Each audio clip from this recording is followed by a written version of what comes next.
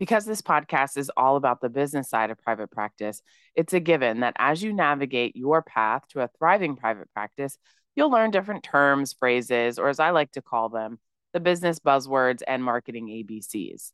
But there's a word that is not specifically tied to entrepreneurship that gets thrown around a lot. And most people have heard this word as early as 5 years old, or at least when they've participated in their first competition. Any ideas on what the word could be? That word is success. And that's why last time on the podcast, we talked about how you can set yourself up for success as a private practice owner. But now you're probably wondering, well, how long will it take me to be successful? Well, it depends on how you define success.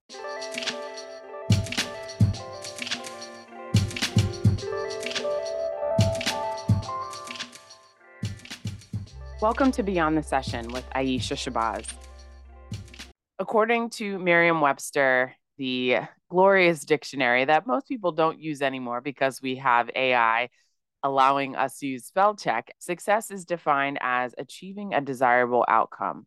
And a synonym for success could be the word winner. And if we look at the opposite of success, we could define it as reaching an undesirable outcome or loser. Now, you know that our global society has also taken the time to define success, and most of the time it is narrowed down to materialistic measures: big house, fancy car, cool clothes. Sometimes it's based on your community, or at least the community that you create, being married, having kids. And thanks to social media, some of us have upped the ante to see success or lack thereof by the number of followers, likes, and views that you have. Now, do these superficial measurements of success bring value into your life? Unfortunately, for many, it does. Any combination of these on and offline vanity metrics earn you social capital in certain circles. And it allows you to enter into certain places and spaces that would otherwise be closed to you. And because of the widespread nature of systemic oppression, even with these vanity metrics in place, marginalized groups are not guaranteed immunity from discrimination and bigotry, even if they have everything in place. And what about money? For most people, if you have a lot of it, if you're considered rich or even wealthy, you're deemed as being successful. And let's not forget all of the values driven therapists that apply to work with me for coaching. Most of the time, when I ask them, what are your revenue goals? 99% of them put down a six-figure dollar amount because their goal is to have a six-figure private practice. And there's nothing wrong with that. If that's what you want, I want that for you. So much so, as a thank you for submitting a 5-star review to this podcast, you'll receive a six-figure roadmap outlining exactly what it takes in order to have a six-figure practice. Now, most people are defining six-figure practice in different ways, so we definitely clarify that to make sure we're all on the same page. But overall, the ability to get what you want is possible. But many people are not interested or have a strong enough desire to do what it takes to get what they want. So when we're talking about the term success, it really does matter how you define it.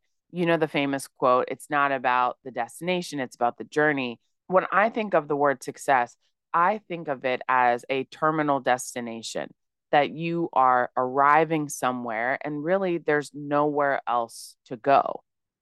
That's why you'll often hear me use the word thriving, because thriving is an action, something that takes energy to embody.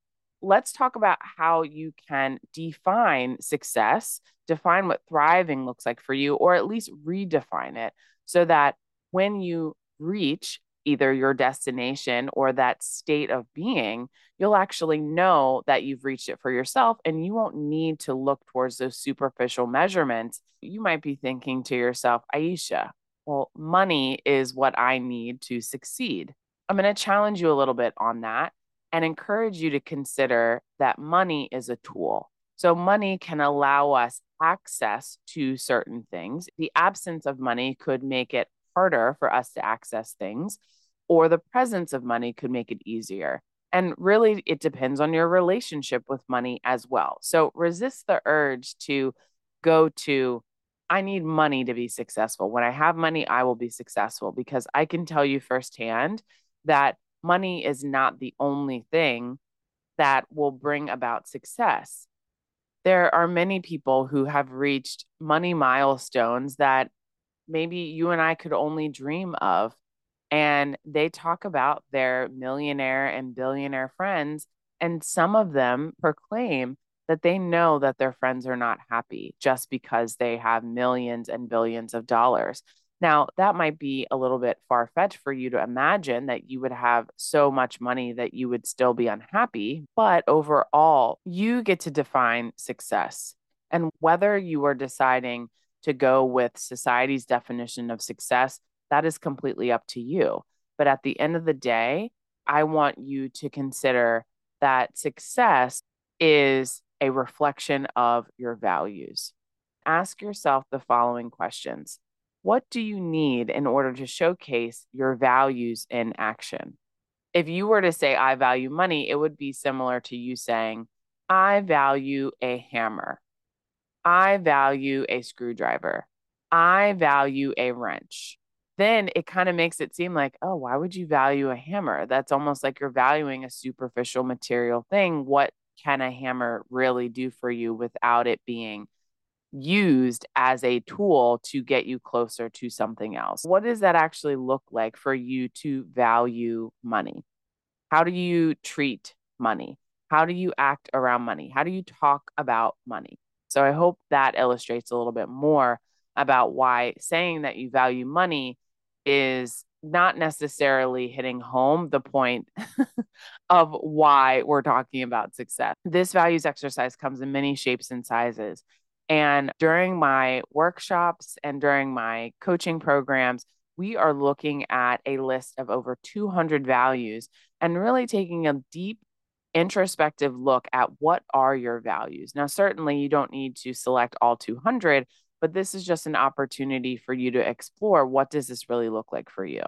If you have attended one of my workshops lately, you can go to your workshop workbook and pull out the list of 200 plus values. So the question again is, what do you need in order to showcase your values in action? I'll give you an example of what this exercise could look like in real time. One of my values is creativity. I value creativity. What do I need in order to showcase that I value creativity? Well, what I need is to have the time to be creative. The next question is, how do I make that happen? So, how do I make time to be creative? Well, I've created my ideal schedule. And once I put that in place, I was actually able to carve out time for me to be creative. And what does creativity look like for me, or what does creativity look like in action? Well, I enjoy writing. Writing is something that I make time for every single day. Another question that you can ask yourself is, well, what happens if you don't have what you need in order to showcase your values? What happens if I don't have the time to express my creativity? Anytime that I don't have an opportunity to express myself and my creativity, it almost feels as though that I'm too focused on the things that aren't necessarily bringing me joy and really allowing me to thrive in life. What happens when I do have the space and the time to be creative? Well, I feel more like myself. Life just feels more effortless when I'm able to be creative. I'm in a flow state. So whenever I'm able to enter into a flow state, I feel fulfilled. So that's an example of how you can work through this exercise of really living out your values. And again, it ties back to that definition of success. Now, is someone going to define success in the same way that you do? No, of course not. And that is really the best part of identifying what success means to you, is because no one else can tell you that your definition of success is wrong. And I think that once you can connect your definition of success to your values and then springboard off from there, it actually anchors it into something that is substantial. When we think about the term superficial, it doesn't have any sustenance. It doesn't give us a fulfilling feeling. It's sparse, it's lackluster. It doesn't fill us up. And when we're thinking about our values, it allows us to understand, well, this is why I get up in the morning. This is why I enjoy my life. The next time you ask yourself, how long is it going to take for me to be successful? Revisit your values, because if you have your values at the foundation of your career, at the foundation of your business, and at the foundation of your life, the life that you are building right now, the life that you are living right now, then you will know for a fact that you are going in the direction that is meant for you. When you're traveling down your unique path to a thriving private practice, that is your path that you are carving out for yourself. And you are going to meet people along the way that are going to encourage you. They're cheering for you. They're rooting for you. I am one of those people that is rooting for you to keep going on your path to a thriving private practice. Running a business, it's almost as if you are running a marathon that never ends. It does get easier over time. And there are certain elements that you can put into place that make it more manageable and more sustainable.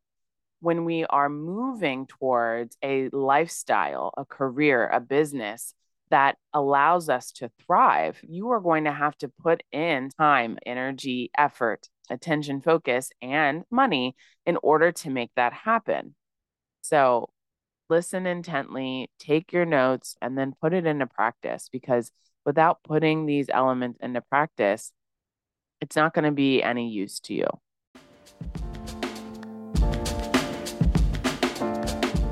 That concludes another episode of Beyond the Session with Aisha Shabazz.